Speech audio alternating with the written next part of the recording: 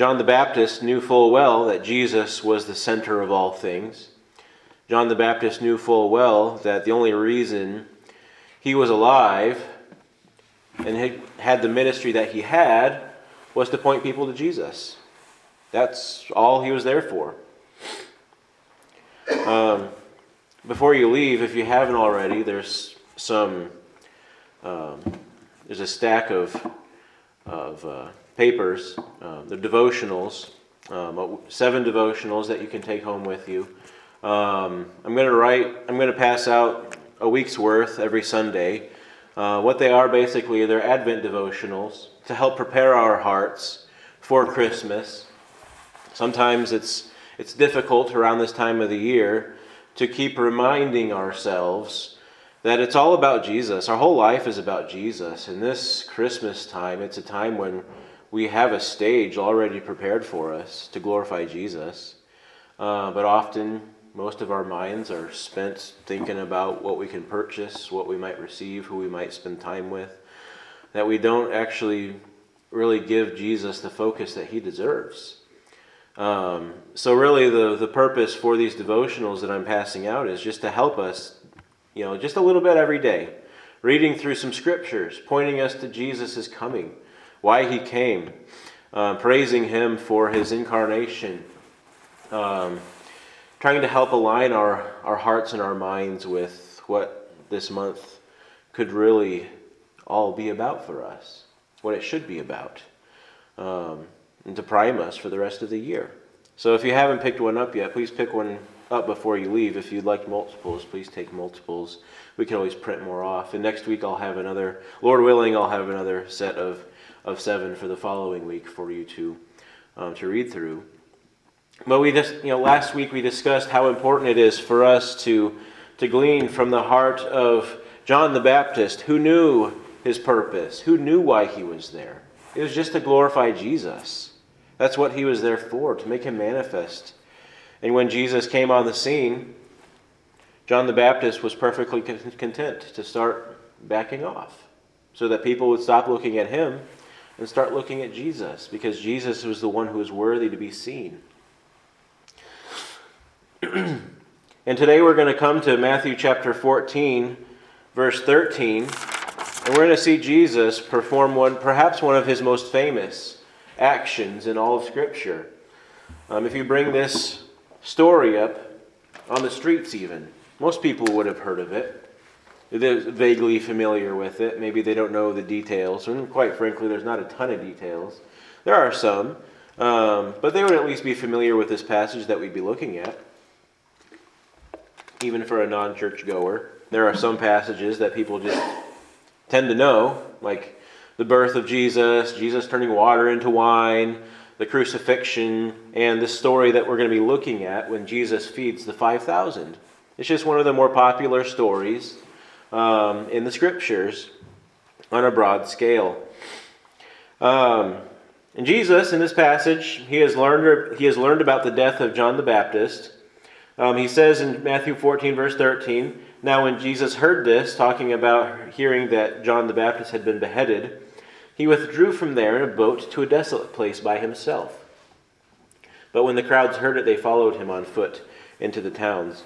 Now we see Jesus, his intentions were to go and be alone. That's what he was doing. He had heard the news of John the Baptist. He knew that it was significant. John the Baptist was there to roll out the red carpet for him. Their connection was intertwined from before the foundations of the earth were laid. So Jesus is going away, perhaps to meditate on what's going on here, what had happened. John the Baptist is gone. Perhaps he's going away to grieve the death of John the Baptist. He knew. Technically they were cousins. I don't know how well they knew each other and all that type of stuff growing up. But they knew each other. Jesus had a connection with him. Even from birth, even from when they were in the womb. And Jesus is going away at the hearing of the death of John the Baptist to be by himself. But then a bunch of crowds decide, hey, we're going to go follow him. We're going to go where he's going. Not really sure what they were expecting. Perhaps they were expecting for Jesus to explain what happened. They all, the crowds, all of the people who dwelled in Jerusalem and Judea and Galilee, they all honored John the Baptist. Many of them had been baptized by John the Baptist. And perhaps they were looking for Jesus to explain what had happened. John the Baptist was a great prophet. He had done many miraculous works throughout the land. He had baptized many. He had called many to repentance. People were very well aware of John the Baptist and his ministry and his significance and the fact that he had come from God. In fact, Jesus uses the fact that everybody knew John the Baptist had come from God and had been commissioned by God for a work against the Pharisees at one point to shut them up. That's another story, though. And perhaps they were coming to hear Jesus commentate on what's going on here. But in verse 14, when he went ashore, he saw a great crowd, and he had compassion on them and healed their sick. I want to sit on this for a little bit. Before we do, let's pray. Seek the Lord's guidance in this. Lord, I pray that you would help us to see Jesus, to know him better, and to help us to be more like him. You have not sent us into the world to be just a better version of ourselves. You have sent us here. You have called us to be like Jesus. You have called us to go do the works of Jesus, to be like him, to glorify him, to praise him, to make him known in the world. Help us, Lord, to not be satisfied with just being better than we were yesterday. I just pray that it wouldn't be about us and what we want to make of ourselves. But I pray that we would see Jesus and simply follow him, and to keep our eyes on him rather than on ourselves. Let us learn from him, from his meekness and his compassion, and take his yoke upon us and find rest for our souls. In Jesus' name, amen. Jesus perhaps was grieving at this point. And this crowd is coming around him. Perhaps he just really wanted to be alone with his Father. Perhaps he wanted to spend some time in prayer. But lo and behold, thousands of people are gathering around him. He didn't even have to put out a flyer saying, hey, I'm going to be at such and such a mountain at such and such a time on such and such a day. I mean, even if we were to do that, how many people would show up to some event that we were putting on? We could have entertainment, we could have vendors, we could have popcorn and hot dogs and ice cream and have a big, make a big to-do about some event that we were putting on. And maybe we would get some pocketfuls of people. For Ohio days, several hundred people come out. But here, all Jesus did was go and be by himself. And thousands of people are gathering around him. I mean, people wanted to hear from Jesus.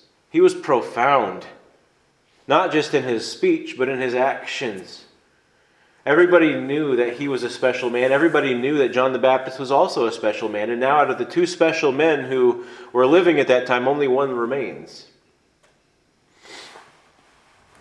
And they all gather around, and Jesus, instead of being annoyed by all their presence, he looks around and he has compassion on them. And it says he heals their sick. So thousands of people. Now later on in the story, we find out that 5,000 men were there, but that's just the men. Who knows how many women and children were also there? And it's just can you imagine, just on the countryside, this swarm of people, just on the side around this small mountainous region. And Jesus is just walking through them, passing through all these people. He was going to be alone. He was going to spend some time in prayer and meditation. But all these people show up, and now he looks at them. And he doesn't see a job that needs to be done. He doesn't see, I got to do the work of ministry. No, he has compassion on them. He looks at them as a people who are like sheep without a shepherd. And he walks among them. He goes through them, and he is healing them. All the sick that are there. Perhaps he lays his hand on them, or perhaps he speaks it or breathes on them, or whatever it is. He's healing them. He's ministering to them because he loves them. And when we see this word compassion, some of you might have a translation that says he was moved with compassion. And that, when it says moved with compassion, it captures more of what this word for compassion means. Now, just to give you up front, whenever the Bible talks about the compassion of Jesus, it always references some sort of action. It doesn't just say Jesus had compassion and went about his day. Whenever the Bible talks about the compassion of Jesus, it's always, you can look this up on your own, and if I'm wrong about this, you can let me know. But I looked it up too. But whenever Jesus is having compassion on someone, it's always followed up with a response of action towards those he has compassion on. And in Hebrews 4, it kind of gives a little character trait, a little profile of Jesus. Just a couple verses here. Hebrews chapter 4, verses 15 and 16 say, "We do not have a high priest," talking about Jesus, "who is unable to sympathize with our weaknesses, but one who in every respect has been tempted as we are, yet without sin. Let us then with confidence draw near to the throne of grace, that we may receive mercy and grace to help in time of need." This is portraying our Lord Jesus Christ not as a great punisher of weak people, but a great relator and sympathizer of weak people. He remembers that we are dust. David praises God even in the Old Testament. "Thank you for not dealing with me according to my sins." Because we know that if God truly dealt with us according to our sins, we would be far worse off than we are, wouldn't we? And we see that Jesus, and the author of Hebrews, he wants to make sure we portray him correctly. That he is not a high priest who is just up there barking out orders and punishing those who disobey, but he sympathizes with our weaknesses. That word for sympathy is very closely related to the word for compassion. Because he's been where we are. He knows what we're going through. And he's looking at, and in this passage in Matthew, he's looking at these crowds and he's seeing them with his eyes, and he's seeing their suffering. And his heart goes out to them. And many of us, we have a heart that has gone out to people before. But we need to look deeper even more into this word compassion. The word for compassion comes from the Greek word esplanknidzomai. Now, say that 5 times fast. Esplanknidzomai. The root word there is esplanknon, which is a word that we get the word spleen from. It literally means, and without being too crass, because people thought differently about this word back then as we might think today, but the word literally means a bowel movement. Something that's moving inside of you that produces an action. Now, I don't want you to get too disgusted by this, because this is actually, in my research, I discovered that the New Testament authors actually made up this word to describe the type of ministry that Jesus had amongst the people. A lot of people are going about to and fro saying, "Oh, I feel so sorry for you. Oh, I feel so sorry for you. I see your pain," but they do absolutely nothing about it. They don't try to help. They don't try to reach out. But Jesus, his compassion was a compassion that was felt on the inside and always produced action. There was always a response. A number of different ways throughout the scriptures, when the Bible talks about his compassion, it's followed by healing of sickness, healing of paralysis, casting out of a demon, raising of the dead even. And sometimes his compassion resulted in preaching to the spiritually lost. And again, this word for compassion is splanknidzomai. It's really just getting across this idea that there is something going on the inside that produces an action. Some of us have one or the other, right? We have something going on the inside. We can feel for them, but we don't do anything.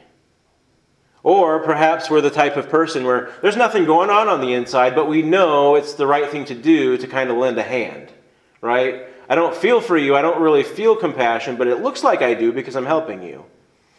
Both of those miss out on true Christ-likeness. And I think, some people will teach that love is an action. And I think that's dangerous. Because love is not just an action. You can act all you want without love. 1 Corinthians 13 makes that very clear.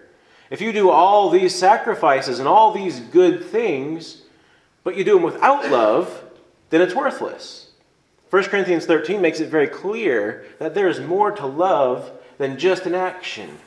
The love of Christ is actually something that's moving on the inside of us.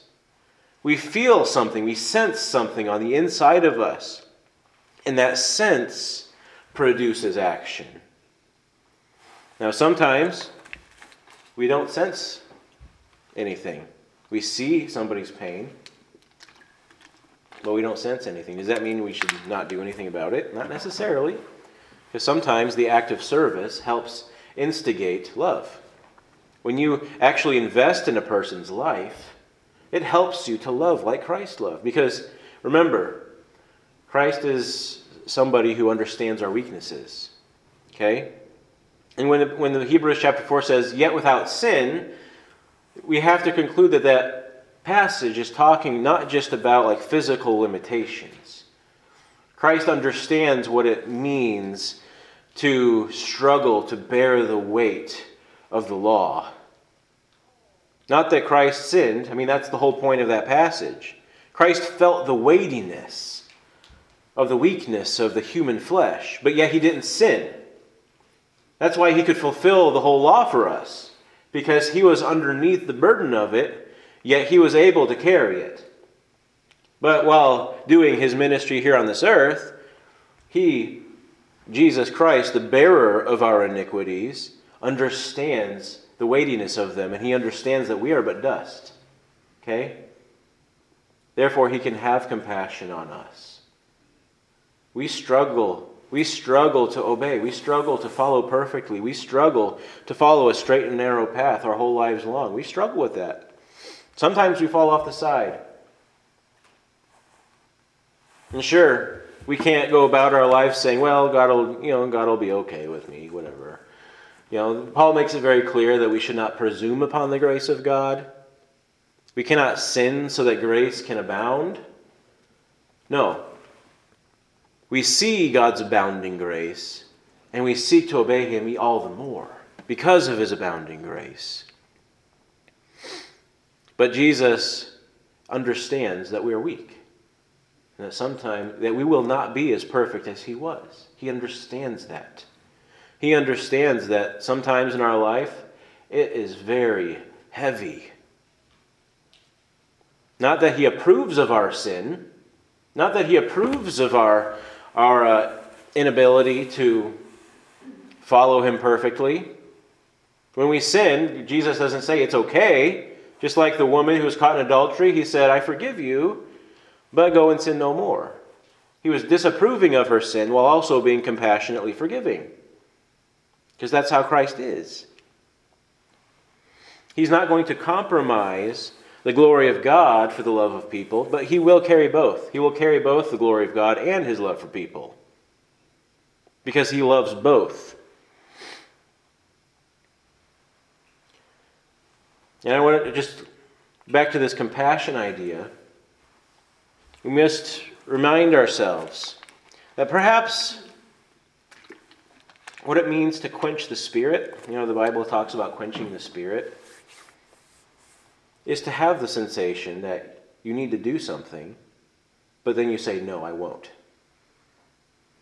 God gives you that. You see the first fruits of compassion where you can see, you can associate, you can sympathize with a person's weakness or their need, but then you shut your heart against them. That would be quenching the Spirit. Because Jesus, when he saw a need, he had compassion towards a need, he acted. Now that is not to lay a burden on our shoulders to constantly be bankrupting ourselves, because then we're putting ourselves in a burdensome position to other people. And quite frankly, Jesus, like in this situation, he's seeing these thousands of people and he's going around healing them all. He could do that. I've never done that. I don't know whether or not the Lord would ever bless me with that kind of a ministry. Most of us aren't going to be seeing thousands of people, having compassion on them, and then going and healing all the sick people. That's probably not going to be our ministry. We have to be realistic of the fact that we're not going to be able to help everybody that we are compassionate towards.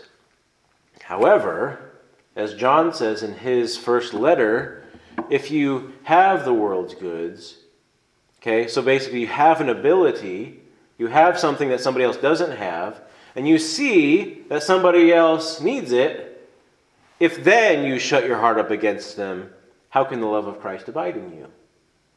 John teaches that throughout his whole book. If you can help them, but you choose not to, how can you have the love of Christ? I mean, it's a hypothetical question. You don't. Because the love of Christ is, I can help these people, I will help these people. I love these people, they have a need, I can fulfill their need, I will fulfill their need. That's the process of Christ's love. Sometimes the process of our love is, I have plenty. I see that there are people in need, and my spirit goes out to them, but I will not help them. Because I have my own kingdom that I'm trying to establish here. My things are more important to me than God's people. When we see the church first being established, it was a perfect example of how the peoples, in the beginning of Acts, how the people's worlds were turned upside down. They now only valued all the heavenly things. They were willing to part with whatever they could part with in order to help a brother or sister in need. It's not necessarily prescriptive that we should all be selling our houses and lands.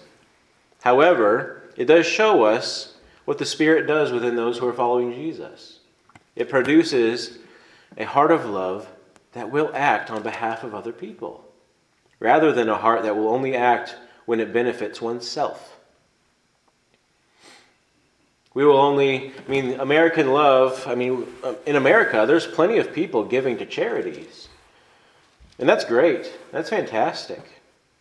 There are plenty of people giving to church. And that's great. That's fantastic. And I'm not saying that we should all bankrupt ourselves. But the problem sometimes comes that we are only willing to give when it's not painful to us. We're only willing to give when we feel like we've had enough given to us. When Jesus' love is, I'm going to give and I'm going to give, and I'm not even going to think about what I'm getting. I'm not even going to think about what this means about my living conditions. I know I can help them, so I will help them. That's the love of Christ. That's what this word for compassion means. It's a sensation that's internalized that externalizes itself.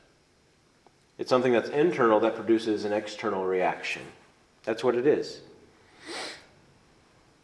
Like I said, the biblical writers actually made this up. You can't find the word that they used for compassion in any other ancient Greek literature. It just isn't there. It's only in the Scriptures. They made it up just for Jesus. Because Jesus is unique. The world is not like Jesus. The world can mimic Jesus to a certain degree, but there will always be missing something. It'll be missing the action. It'll be missing a true heart. Jesus shows us what it means to be like Him. We must be careful that we do not live our life acting like everybody's okay. We live our lives thinking everybody's okay when we don't actually reach out to help the people who are actually not okay. Again, I'm not trying to lay a burden on anybody beyond what the Bible is laying upon us, but if the Bible lays a burden upon us, then we must look to it that we obey it. When we see Christ, and then we learn that we must love like Christ loves, we must see how can we love like Christ loves. It is beyond my ability, and that's why If we're not living a life that requires faith, then we're not following Christ. A lot of what the Bible teaches that the world doesn't want to accept is the elements that force us into living the type of life that requires faith. Because it's beyond us. Because it's a life that nobody else is really living.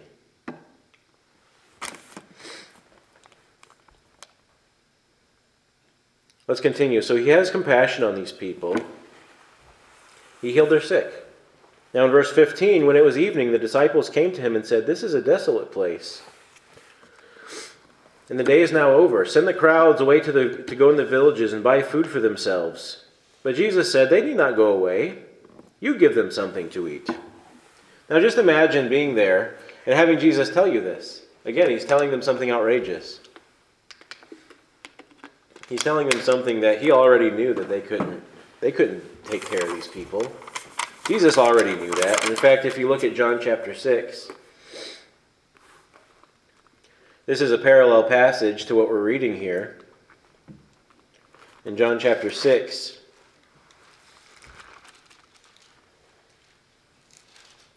starting in verse 5, it says, "Lifting up his eyes then and seeing that a large crowd was coming toward them, Jesus said to Philip, 'Where are we to buy bread so that these people may eat?'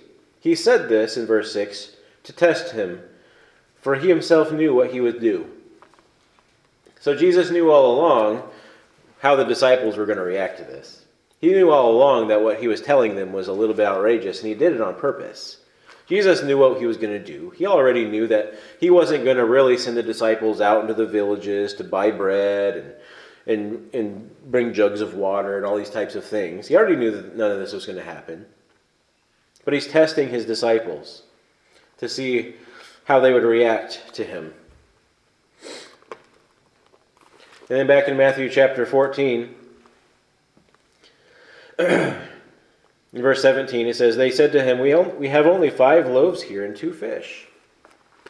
In John 6, it goes into a little bit more detail. Philip answered, 200 denarii, or 200 days' worth of money, worth of bread would not be enough for each of them to get a little. So one of his disciples, Andrew, Simon Peter's brother, said to him, "There's a boy here who has 5 barley loaves and 2 fish.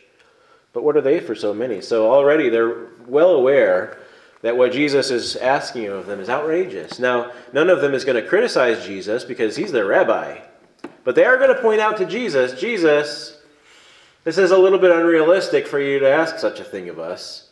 All we have here, okay, we've scanned the perimeter, okay, we found a boy the only boy out here out of thousands of people who happens to have a lunch." I find that to be a little strange. Nobody thought that it would be necessary to bring some food out in the middle of the desert for an all-day retreat. I think that's interesting.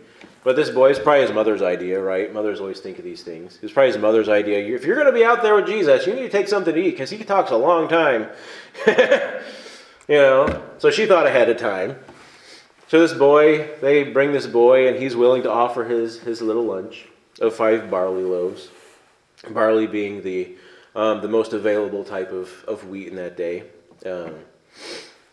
And what does Jesus do with this? Do you guys remember? He says, "Bring them here to me." In Matthew 14, verse 19, "Then he ordered the crowds to sit down on the grass, and taking the 5 loaves and the 2 fish, he looked up to heaven and said a blessing. Then he broke the loaves and gave them to the disciples, and the disciples gave them to the crowds. And they all ate and were satisfied. And they took up 12 baskets full of the broken pieces left over. And those who ate were about 5,000 men, besides women and children." Rich read a passage before we started here, talking about Elisha performing a similar miracle. He had 20 barley loaves, and he fed 100 men with it. Okay, now these barley loaves, now we have to think, it's not a big old piece of bread that you might get from Panera or some other bakery. These are little flat medallions, essentially, is what we're talking about. In both the Elisha passage and in this passage, they're about this big. They're pancake thin, not IHOP pancake, more like your homemade pancake when you don't put enough batter in it, right? And it's too watery. So it's a thin barley medallion. And the kid had 5 of these. In the Elisha passage, he had 20 of these. But for 100 people, in his case, for 5,000, maybe more like 10,000 people in Jesus' case, there was no way that any of this was going to be satisfactory. But what does Jesus do? He blows their expectations.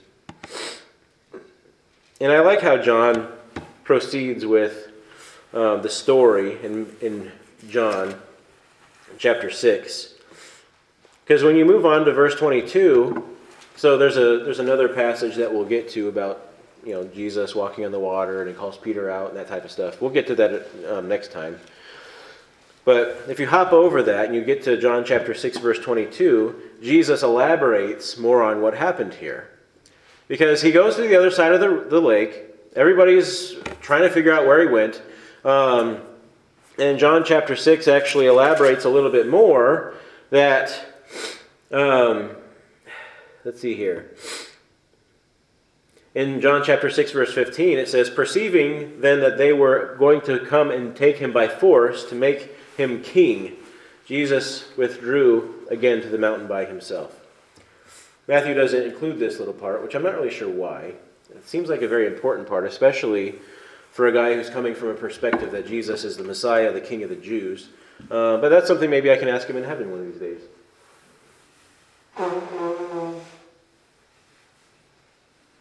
Excuse me. About 8 o'clock last night, I came down with this massive cold. Just for you guys today. Blessings to all.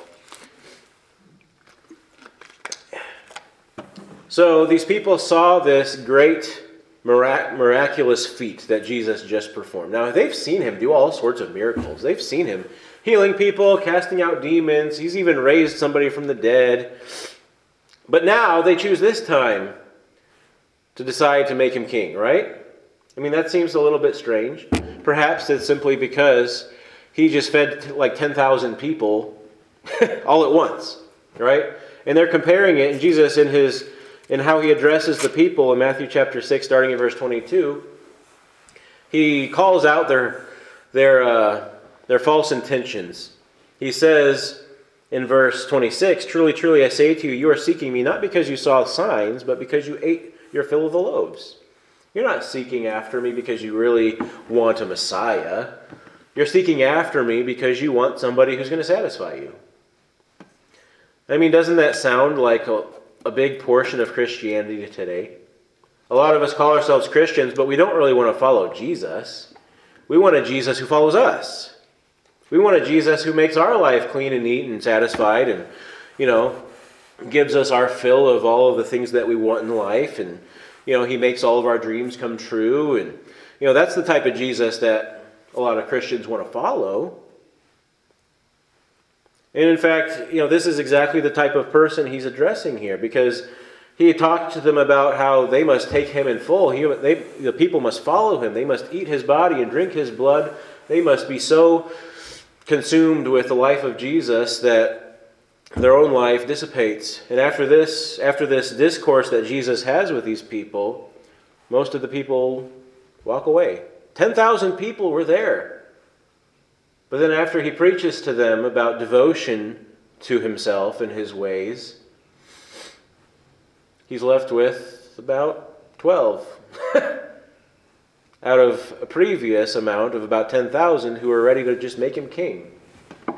Now, there may have been a few more left. Perhaps Mary Magdalene, maybe his mother was still there. Some other stragglers.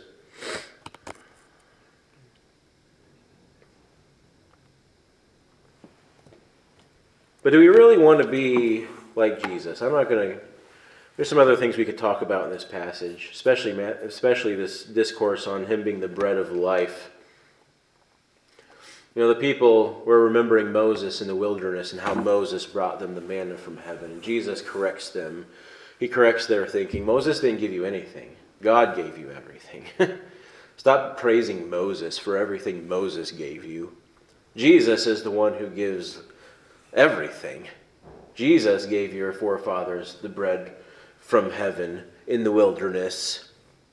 And behold, someone greater than Moses is here anyway. I am the bread of life. I am the bread of heaven. Whoever eats from me will be satisfied and will never die. But the people didn't want to follow Jesus.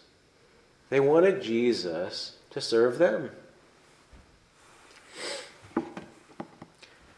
And this mindset is what plagues the world's Christianity today. It really does. You look around, you see the things people say about Jesus, and you see what turns people off to Jesus. You see what kind of churches that people, will attend, and if they make changes, then they'll leave. And people want to be satisfied. We just want to be satisfied. You can blame social media, blame television, and all these different forms of entertainment that we're bombarded with today. Blame whatever you want.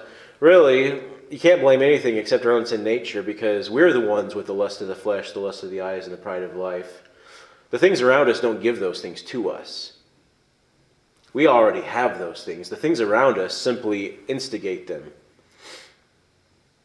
We have a lot of instigators, don't we? Constantly reaching out to the lust of the flesh, the lust of the eyes, the pride of life that cause us to just go to the right and to the left. And we're so thankful that we have a Jesus who understands us. Well, we have to acknowledge the fact also that we are still responsible. Just as Peter concluded his message in Acts chapter 2, save yourself from this crooked generation. It's constantly trying to tear you away from Jesus. It's constantly trying to tear you away from the grace of God and the truth. Save yourself from it. And the Bible talks a lot about how the people who don't have self-control will not inherit the kingdom of heaven. Why? Because a person without self-control is going to be taken away from Christ, taken away from the way. But the Spirit gives His people self-control, to know the way, to follow the way, to have endurance. Because we naturally just want to be satisfied. We just want to be happy. We want to eat the comfort foods. We want to, wear the comfortable clothes and live in the comfortable houses. We want to go to a church that's comfortable and doesn't really hurt our feelings or anything like that. Or we can just kind of sit, feel religious, and then go home and watch football and eat lunch. And satisfy ourselves with that. How many decisions does the average person make that simply revolves around trying to satisfy something that I want or need? And Jesus ends up just being another means to an end. That end being satisfaction. We just want to feel good about ourselves. We just want to be happy, and we want Jesus to make it all work out. That's why we only pray when we're in trouble. Because we just want a Jesus who's there to make things work out.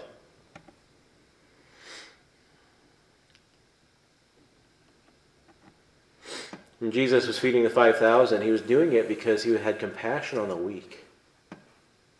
He had compassion on the weak. People who, they were out there, they had been out there all day with no food. He had already been healing their sick. There was already a lot going on. And He knew the people were hungry, and He wanted to feed them. He wanted to give them a sign. Okay, He wanted to associate Himself with Moses. I mean, why did He do this? I mean, there are plenty of hungry people around, right? Why did He choose to do this now? Well, He wanted to associate Himself in their minds with Moses so that they could see that a better Moses has come. Not a Moses who would bring bread from heaven, but a new Moses who is the bread from heaven. The one who God did send to satisfy the need of their soul. I mean, that's ultimately the reason why He's doing this. And I like how in John chapter 6, he makes a little comment in verse 12. He says, when they had eaten their fill, He told His disciples, gather up the leftover fragments so that nothing may be lost. Why did He care so much about the fragments? Why was He so concerned that not a crumb of that food was lost? And why did He make more than He needed? Why didn't He just make enough to fill everybody and not have any left over? Why did He make leftovers? I mean, there's purpose behind these things. And he kind of elaborates on it in chapter 6.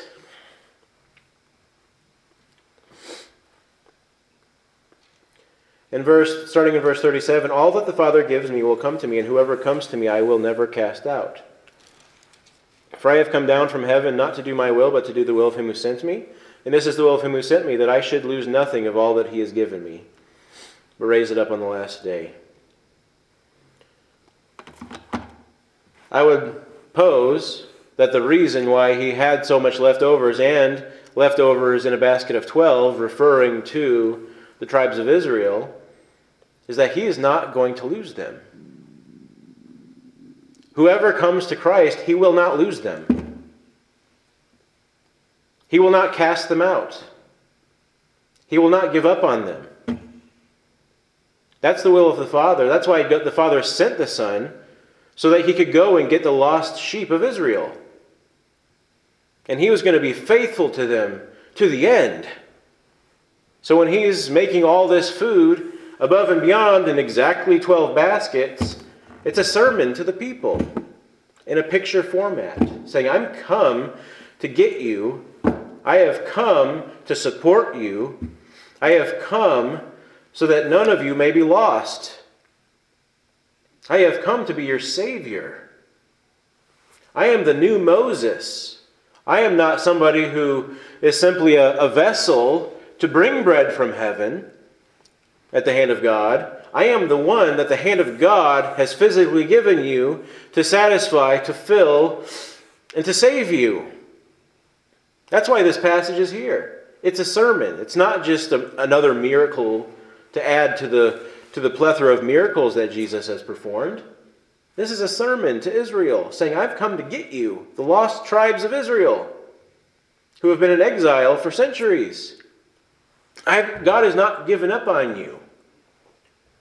He's not going to throw you away like leftover trash. He's going to gather you up, and he's going to be faithful to you. And he's going to give you salvation. You don't have to drink from the broken cisterns anymore, because I can actually satisfy you. That's why this is here. To tell the people that he is the one he is the end of all things. The only one they need to look to.